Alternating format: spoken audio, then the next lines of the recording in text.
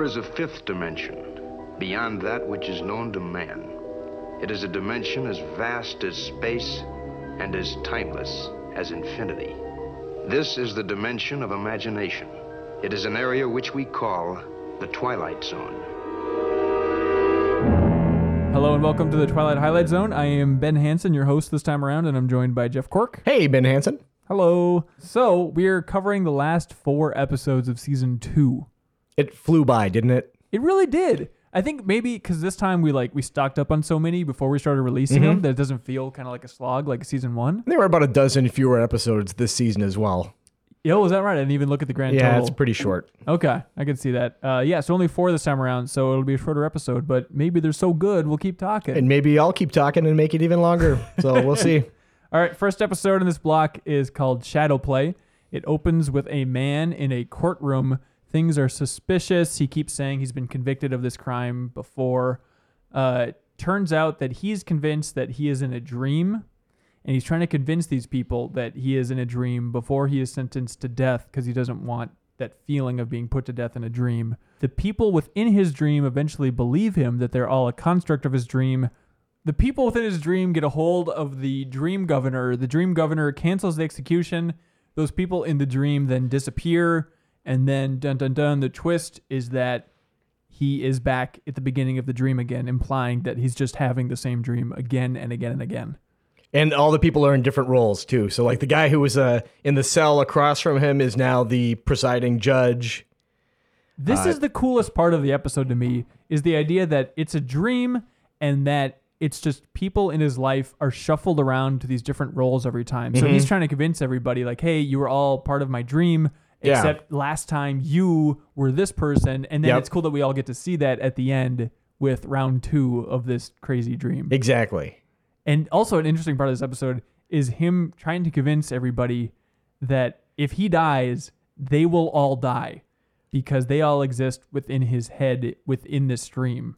They're all just constructs. Yeah, and actually, it's a nerdy reference, but it reminds me of the plot to Link's Awakening. Yeah. There's always that subtext of like, hey, when you wake up, like, we're all going to die, just so you know. Somebody's asleep here, and it's all going away. Yeah. So this episode was a bizarre mixture of Groundhog Day and The Matrix all intertwined into one. Yeah, his explanation as to, like, the guy across the cell is like, well, this is just a dream.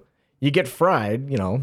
Or is it the prosecuting attorney? I forget. Anyway, someone tells him, if you get fried, you're just going to wake up.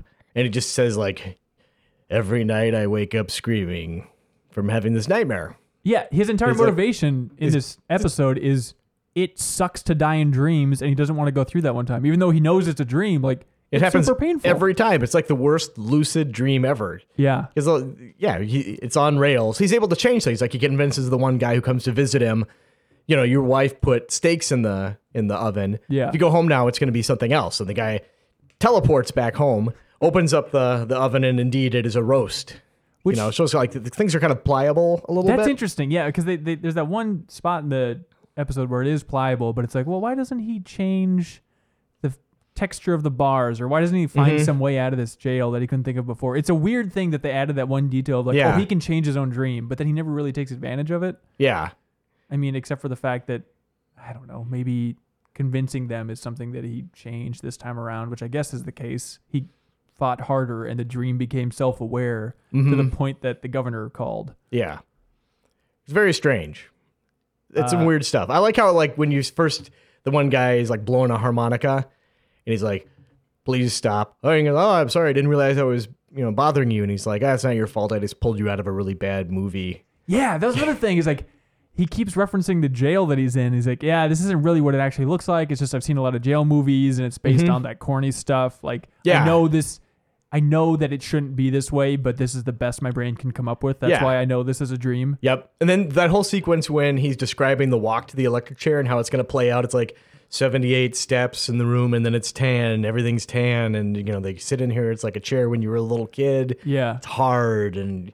Yeah, it's very creepy episode. It is creepy. It also has a really cool opening where it's just a light coming on the guy's head, and then the camera's pulling back, and then the lights are coming on in the courtroom, and you realize where he is. Yep, you see the jury shuffling in, and then your first clue that something weird is up is he's like reciting the verdict from the judge. Like his mouth is moving a little bit, but it's so subtle. It's like, is he saying what the judge is saying right now? Yeah. It's a really cool episode. Yeah, I like this one a lot. Going by the description, that pops up when you're on Netflix, for instance. I was like, I didn't know it was going to happen. It's like, whatever. I have to watch these. I still make it a point to avoid those descriptions. Do you? Yeah, I avert my gaze every time. Okay. I apparently blow it occasionally. So the whole thing in this episode about people shuffling places. Yes. And being pulled from his life into new places, including like pastors that he had when he was a kid. Just a lot of weird stuff like that.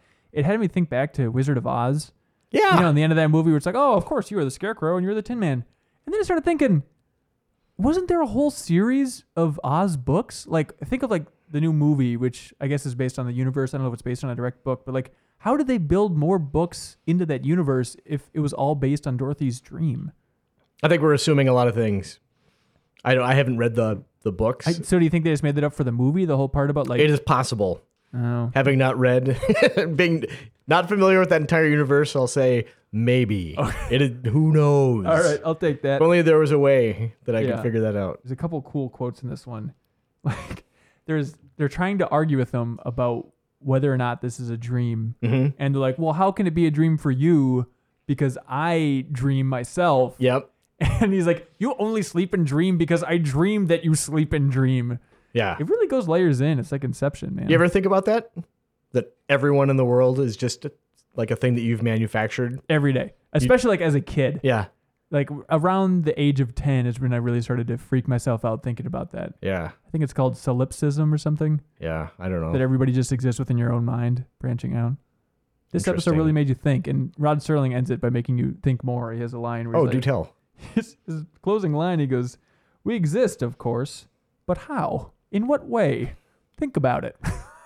Or don't. Right. I'm not your boss. All right, see you next time. Yeah, I got to smoke some more. All right, I ended up giving this one an 8. I gave it a 7. I like this one a lot. Okay, was there anything holding it back in your mind? No, it just felt real 70 to me. That 70 episode? It was that 70 episode. All right, cool. All right, next up we have The Mind and the Matter. Starts off with a man, Archibald Beechcroft, hates everybody. Just a big misanthrope. Suddenly gets a hold of a book, and the book is like a power of positive thinking kind of thing where it's the only copy of this book, he is able to concentrate, he can manipulate everything at will. And first thing he does is he gets rid of everyone, so he's all by himself. Then he decides, I'm lonely, so he thinks the world would be a better place if it was only populated by him. Suddenly, it's populated again just by clones of himself, and he gets to see everyone is complaining and griping and bitching about everything, and realizes this is no better, so he kind of pushes everything back to how it used to be. The guy who loaned him the book at the end asks, did you find anything about it? And he says, it's a bunch of pap. And that's the end. That's the shortest synopsis I can come up with. No, that's really good. You really did a good job there. Thank you. It's a lot more of him just being a whiny little punk. Yeah. I'd say throughout the course of this episode, really unlikable character. Everybody in this episode, everyone is just horrible. Like his coworker that goes up to him in the beginning is talking about how much he likes vegetables for breakfast and he'd eat it every day, but everybody would think that he's a little tilt. Yeah. That's what that meant. And then like the guy who borrowed him the books, like pouring water all over him. And yeah, this episode, man, there's a confusing twist. I don't know about twist, but when he makes everybody disappear. Yes. And then the next shot. The train. Well, hang on. Oh, okay. That's a good point. Yeah, how's that train going? What I was thinking is when he comes into the subway, he's not wearing glasses anymore. And you get to know this character from his dorky glasses. Then all of a sudden, they're not there. And I wonder if that was like a subtle reference to the fact that like he willpowered his eyes into seeing better. If that's a subtle reference, that's quite subtle. You don't think so? Why would they take his glasses off? I don't know. It was confusing because he doesn't look like the same guy. No, anymore. He does not look like the same guy when he's not wearing the glasses in the hat. Yeah. But yeah, then like he's waiting for the train and he's just like, it's empty now. And the train comes and stops and he just gets on it and lies down. I would be so completely terrified of like an automated train. Like, yeah. And then he gets to his office and his reflection starts talking to him a lot like Mirror Image or nervous man in a $4 room. Yeah. So he's having these debates with himself, and his mirror self has a super tinny, crappy voice. Yeah. But throughout that, like, they keep referencing the fact that he's so bored. Like, oh, look at you, you're so bored. But like, he gets rid of everybody on Earth, and the first thing he does is he goes to work. He goes to work. And then complains about how bored he is. Yeah. Just like pacing around his workspace. Yeah, that's astonishing that would be his first thing, is to go to work. This is like a continuing trend in the Twilight Zone of people having amazing situations and getting so bored of them so quickly. They just blow it instantly. It's like that Invincible guy from season 1. I forget that episode, but yeah. You think that, like, this guy clearly is a reader because he's given a book and immediately just tears through it. Yeah. Why doesn't he go to the library? Or do anything. Anything. I thought this was going to have an interesting twist Yeah. when he gets off the train and he sees a poster for a beautiful lady. Yeah. And he's like, Eureka! Like, he has this great idea. And it's like, oh, he's going to conjure himself a beautiful woman and live a happy, sex-filled life. Yeah. And then his move is just to draw a mustache on the lady's poster and then walk away laughing. But he looks around and there's no one to appreciate his joke, and then he just kind of looks sad. It's like, really? And something I've noticed this season in general is a distinct lack of ice cream. He could have gotten ice cream. He could have had as much as he wanted. He didn't do much conjuring of new things. It's like all he did was remove other things. Right. And then replace them with himself. And there's that really bizarre scene in the elevator where clearly, you know, when they do the like cutaway split screen kind of thing when he's, there's just two versions of himself interacting with one another. But they try to do like a bunch of people jammed into an elevator, and they're wearing these masks that they're hoping people don't notice, don't look anything like them, and they're clearly masks. It looks like a bunch of like Michael Myers from Halloween masks. It's pretty gross. I didn't like looking at that scene at all. You think they could have shot around that in some way? It had to have been a way. Just have fewer people in the elevator, but I guess that was the whole point, is that it was supposed to be a super packed elevator. That's what he had to face every day. So they needed it packed with versions of him, but clearly they only had one. Yeah. Couldn't they have found an actor with like triplets to make it a little bit better or something? Yeah, that's a good question. And it's all him, but like slight variations on him. So there's one's like a woman. One's a woman with like a really like, you know, a little silly voice, and you know, so it's kind of like him, but not really. I don't understand. There was a really cool scene when he got up to the office and the camera is just doing like this long drag, and it's constantly a different version of him at a desk complaining about people in a different way. Yeah. I appreciated that aspect of this episode. Just like, oh, he gets to see what a pain in the ass he is and how antisocial people suck. Yeah. From a new perspective. But I don't know if he really learned that It doesn't much. seem like he learned anything at all. He's just kind of like, nah, whatever. Yeah. Them's people. I ended up giving this one a 5. Gave it a 6. Wow. Yeah. Just because of the wacky mask? Is that what bumped it up? No, that bumped it down. It was the mustache on the hot chick? It's the mustache on the hot chick. It had the little curly loops like I like. All right, next episode is Will the Real Martian Please Stand Up? Cops go out and report on a possible UFO crash. They find footsteps leading from this UFO that go into a small diner. There's a total of 8 people in this diner. And so because it's snowing outside and they can't get out, the cops just lock everybody in this diner, trying to figure out who the Martian is. And it's basically the Thing, trying to figure out who the alien is amongst them, and everyone's accusing each other. They then find out that the bridge has been patched up, and so people are allowed to leave, and the cops can't really do anything about it. People drive away, and then one man comes back in, and it turns out he was the Martian the whole time, and explains that the bus crashed and everybody died. And then he reveals that he has a third arm and that he's from Mars. And then the man who was behind the diner the entire time reveals his third eye and explains he was from Venus. And there is a land battle going on between Mars and Venus over this hot cafe. Hot cafe. The end. Yeah. This episode was really fun. Yeah. I really liked it. I had a great time with it. Yeah, because the whole thing is that everyone is at this diner because the bridge is out and they're all on the same bus. So it becomes like mental calculations. Like the bus driver wasn't paying attention who was and wasn't on the bus really, because that part was kind of weird because there's like 7 people on the bus. It's super confusing because, he's like, oh, I only counted 6 people getting on the bus. I'm sure of it. But I just imagine like, okay, I guess he wouldn't recognize that. He wouldn't recognize everybody getting on the bus And the passengers, I could see not recognizing other Yeah. people. Then they show the bus, and it's it's basically like a van. Mm-hmm. And the idea that like people wouldn't be able to pinpoint who was on the van and who wasn't to try and figure out who this extra person in the cafe is. Yeah. And then the more confusing part, and I genuinely paused it to think about this, and I'm not great at math, and I'm hoping you can help me out. Okay, there's 6 humans. Yes. There's 7 people in the cafe.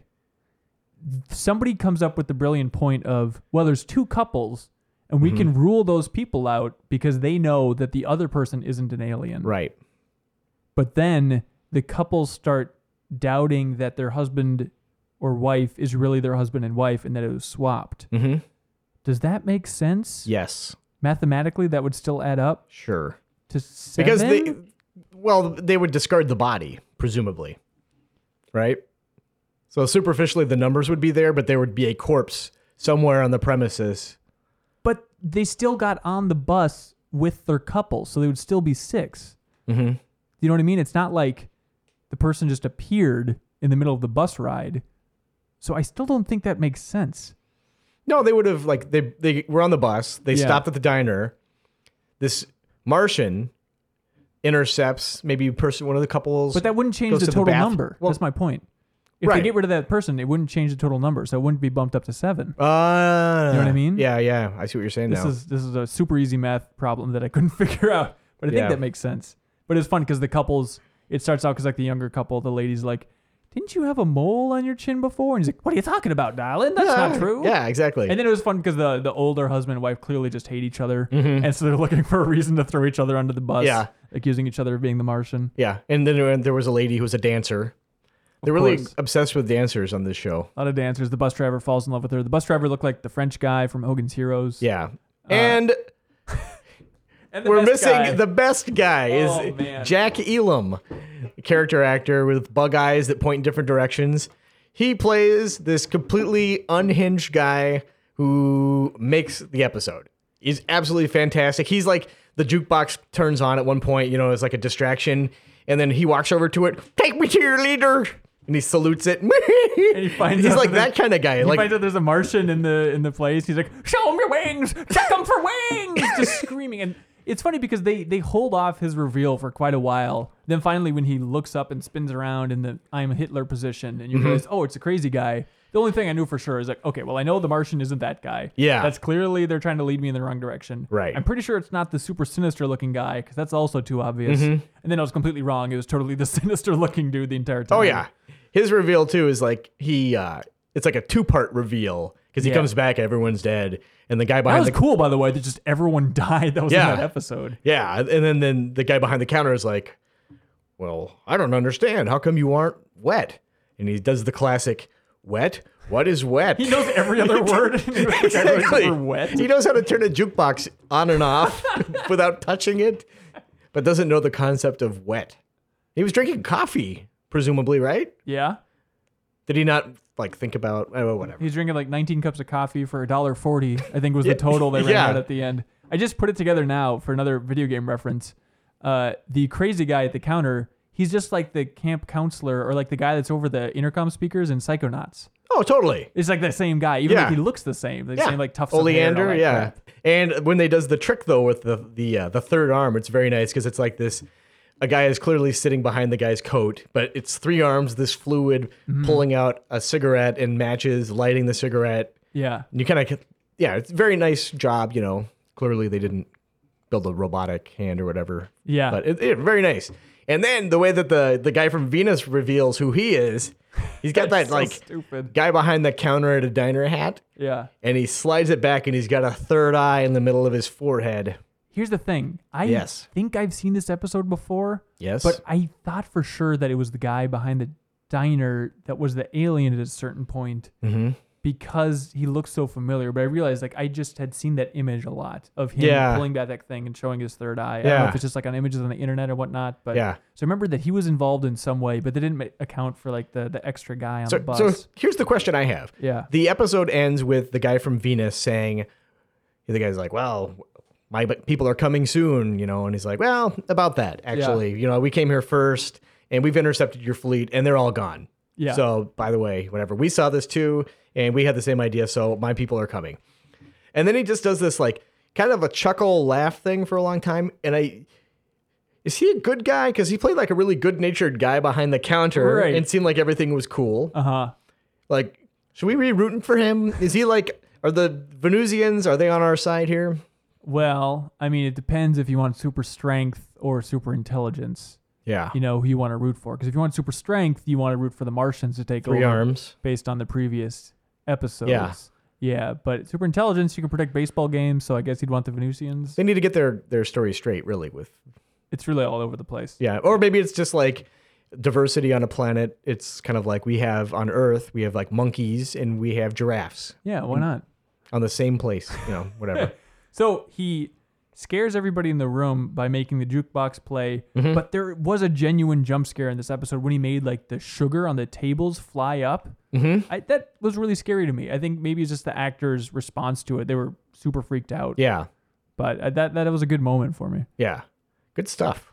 This was a really cool episode. It's interesting that like it is the plot from The Thing in a lot of ways. And I just saw The Thing again on the big screen. They were showing it at the Mall of America here in Minneapolis. And it was so much fun to see. And as I was walking out, I was talking to some friends and I was like, I could go for that setting just constantly on a weekly television series. Just give me a room full of people. Yep. One of them's the alien and they're just arguing with each other to try and figure out who the alien is. Yeah. That is like my favorite premise. And I'm so glad that this episode nails it really well. Yeah. Yeah. I thought I did a really good job. As did I. I ended up giving it an 8. I agree with you. Wow. Yeah. Cool. This is nice because they dealt with aliens without a wheeled-in cart with 2 heads. Was it nice or a little unfortunate? That's the big reveal, just an eyeball. I want a cart. You want the cart? Yeah. Well, you wanted the other head to spring up, and he's like, "Hello, actually." I thought it was nice of the cops. One of whom looked like Tom Brokaw. And when they came in, everyone's like, "Hey, what are you doing here?" And they're like, "Well, a UFO crashed, and we think one of you is an alien." Like they were much more open and honest than I ever expected them to be. Oh yeah. Just laying it all out there. And then they were so confident that the alien was like a shapeshifter, which was weird. They never even like addressed the possibility that this alien was hiding in the room somewhere. They just immediately jumped to the conclusion that one of these human beings is the alien. Yeah. That was a little bit of a stretch. Yeah, they were probably only like a few cups of coffee away from pointing guns at people and saying, "Wah!" And it was just because like someone heard a weird sound and the tops of trees were knocked off. Yeah, exactly. Wow. Cool. Next one. The obsolete man. Hey, what do you know? We're going to start off in a courtroom-like setting. Okay? We got a guy who's on trial. It appears to be some kind of future totalitarian state. And the charge is his vocation, a librarian. He's obsolete in this future society. So he's sentenced to death, or liquidation as they call it, but not in the literal sense. So because of the way they deal with punishment in the future, he's able to choose his method of execution and a few other details. The person says, "Here's the deal. I want a person to come to to choose my executioner, and I get to pick my method. Then only he will know, and I want it to be televised." And the chancellor comes, the person who was kind of like holding the punishment out, to the guy's apartment. They talk for a while, and he says, "My method of execution is going to be a bomb. There's a bomb ticking in this room." And the guy's like, "Oh, crap," and tries to open the door to get out, and the door is locked. So basically, he has an hour before the bomb goes off, and it's being televised. And the librarian reads from the Bible. He's totally cool with it. And the other guy is like, "I see what you're going to try to do." And then at the last second, he freaks out and says, "For the love of God, let me out." And the guy lets him out. Boom, the bomb explodes. And the chancellor is put on trial. And then he's liquidated. He's put on trial because he admitted that he believed in God. Which the government had proven false. They proved that there was no God. This is an episode filled with just like a bunch of fancy future dictatorship terminology. The whole script was just Serling whacking off, but I still enjoyed it. Yeah. It's like it was ridiculous and it felt just like a theatrical play, but it was fun to watch. It had noted Twilight Zone bookworm Burgess Meredith playing another librarian / book obsessed guy. No glasses this time. You remember him from Time Enough at Last? Yeah. And what was the other one he was in? Oh, Mr. Beamish. He played Mr. No, not Beavis. Beavis was another one. It was someone. It's our favorite episode, Strongman. Yeah, this Mr. Dingus. Mr. Dingle the Strong, or whatever it is. Something like that. But I didn't realize until recently that he was the Penguin in the original Batman series. Oh, yeah. Yeah. Of course. I should have connected that a long time ago. Yeah. I feel like an idiot. When this episode started out, I thought it was just going to be those two men arguing in the futuristic courtroom. Mm-hmm. Because that goes on. It's like half the episode is just them talking about the state and politics. The nature of books.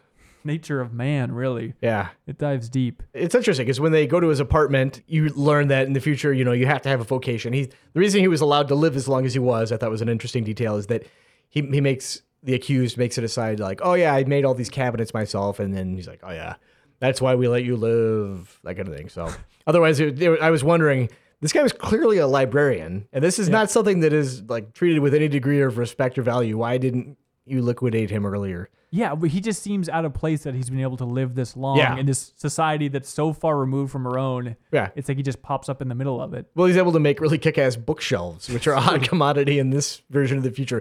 Now, when the guy first comes in, the Chancellor, a detail that I thought was really fun. Maybe it's my definition of fun is a little wrong, but he comes in and the guy is leaning on a book. I don't know if you noticed this. He's leaning on a book that is the biggest, thickest book I've ever seen in my entire life. That's how you know he's smart. This book is like a cube. If you look at it, it doesn't make any sense that a book would be bound that thick. You think at that point they would be like, okay, we need to start breaking this into volumes. Yeah. It wasn't the Bible that he promotes later on by reading it out loud for a while. Oh, no. It wasn't that. This was the most pro-Christian episode. It was just super preachy. Yeah. They even did the thing where, like, one of my favorite effects when he's reading from the Bible, he's doing, Lord is my shepherd, I shall not want. And then it showed like a clock flying by in the background, and skipping ahead in the verse. And, you see like another clock, the seconds are ticking by. It's like, as the Chancellor's guy is getting more and more nervous and constantly staring at the camera that's in the room that's going to broadcast their death. I like that he could not look away from the camera. It's like he knew he had to put on this show. Yeah. And that he was just blowing it. I think it was a perfect simulation of what it's like to have someone read the Bible to you and you're not really into it. Just like clocks zipping by. I gotta say, for a dictatorship, they were super lenient with the idea of like, hey, I'd like to choose my own execution and I don't want you to know what it is. And they're like, okay, sure. I would have said, I would like to be executed in this room right now by gas. Well, he said it, everybody. The librarian has spoken. Dang it. And they made a bit kind of a, like, if I'm not mistaken, they made a big deal out of like, oh, you want to be televised? Well, we haven't done that in a while, whatever. And then when the guy gets to the apartment, he's talking about like, oh yeah, we did this mass execution of like 1,600 people and it was super rad. Yeah. His whole theory for why previous dictatorships failed, because like they got very specific when the Christian guy, Christian librarian was like, oh, don't you know anything from history? Of course you'll fail. And the guy is like, well, of course we learned from Stalin and Hitler. Just like directly referenced them, which was kind of cool. And his theory is that their problem is that they didn't kill enough people. Mm-hmm. That was their fatal flaw. Everybody knows they weren't blood hungry enough. So that's what they were going to fix this time around. Yeah. By blowing you up in your dumb apartment. Yeah, that explosion, he dove out of the room just in time and it blows up. It was like if it was like the room had a practical joke played on it. Like it was like a loaded cigar. It was just kind of like a loud clapping and a flash of light. Like he should have walked out with his shirt in tatters. Just continually, just keep reading his Bible. Yeah, adjusted his tie. Yeah. And then fallen over. That's not the way it goes. Okay, my favorite thing about the beginning of The Obsolete Man. Yes. Is Sterling's intro. He comes in and he's getting preachy right out of the gate. And he says that there's only one iron rule for dictatorships. And he holds up his finger to say one, but he will not let go of his cigarette. Oh, it's so much smoke. So it's so much smoke, and he's just holding up two fingers. So as he's saying one iron rule, he could not use his non-smoking hand or put down his cigarette for half a second. So it looks like he's saying two.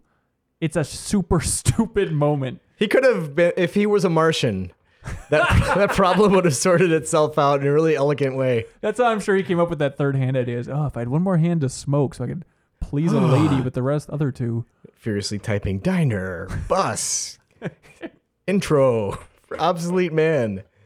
Oh, then there's the ending, okay? Where he gets called back and he's like surprised that there's someone else in like the tallest lectern ever manufactured. A lot of tall things. Also that door that they interact. It's like three stories tall. It has to look, quite different. Very tall.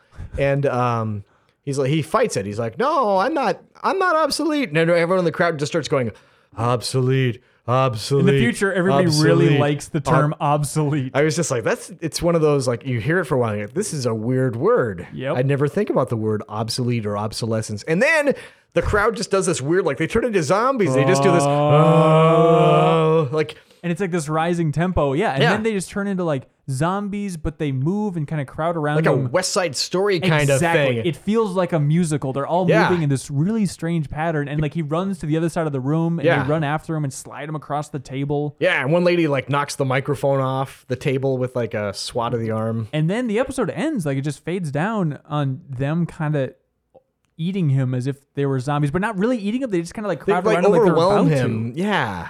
It's weird. Can you imagine being selected for that jury? I think you have to. They're not interested in if you're sick or if you have they just want another to know if you can appointment. Chant obsolete and rush a guy like a musical. How are your unging skills? Okay, pretty good. I was amazed that they let this guy, first of all, be blown up in his own apartment, and also that they let him lock the door. Yeah. Like, what? Who's supervising this death? This for something execution. that's televised nationally, they're like, whatever. Yeah. Just go ahead and lock the door. And why did the chancellor go over there? I missed that part. Well, they never really go into detail. Burgess Meredith, Christian librarian, says, I invited you here. All right. Done and done, sir. Yeah. Plot wrapped up. Yeah. I ended up giving this one a 6. Let me unfold I've hidden this piece of paper from the government. Yeah, that's what I gave it too. A 6. I mean, I think the ending with the zombie jury was interesting. Like, I like the idea of two guys, one from the state, one small, lovable hero going at it in a battle of wits. But like the way that he actually tricked them.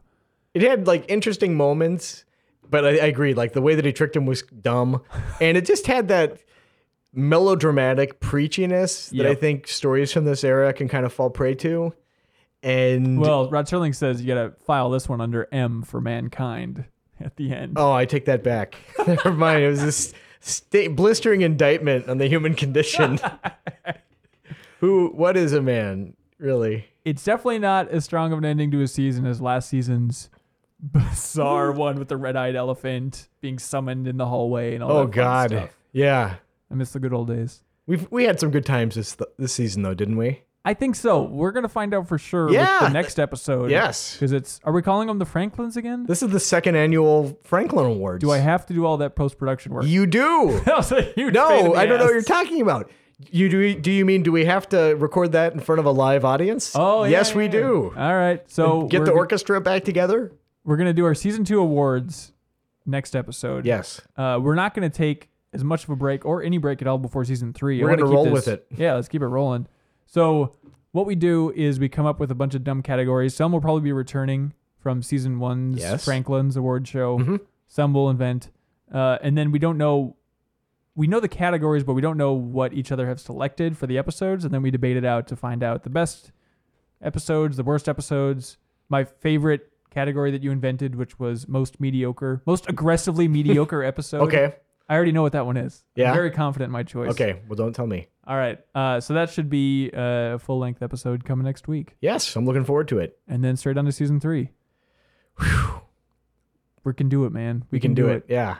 All right. Well, thank you very much for listening to this episode of the Twilight Highlight Zone. Tune in next week for a little bit more.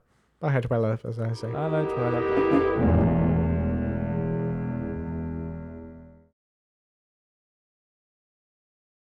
My mouth is coming in hot today. Hot, 98.7.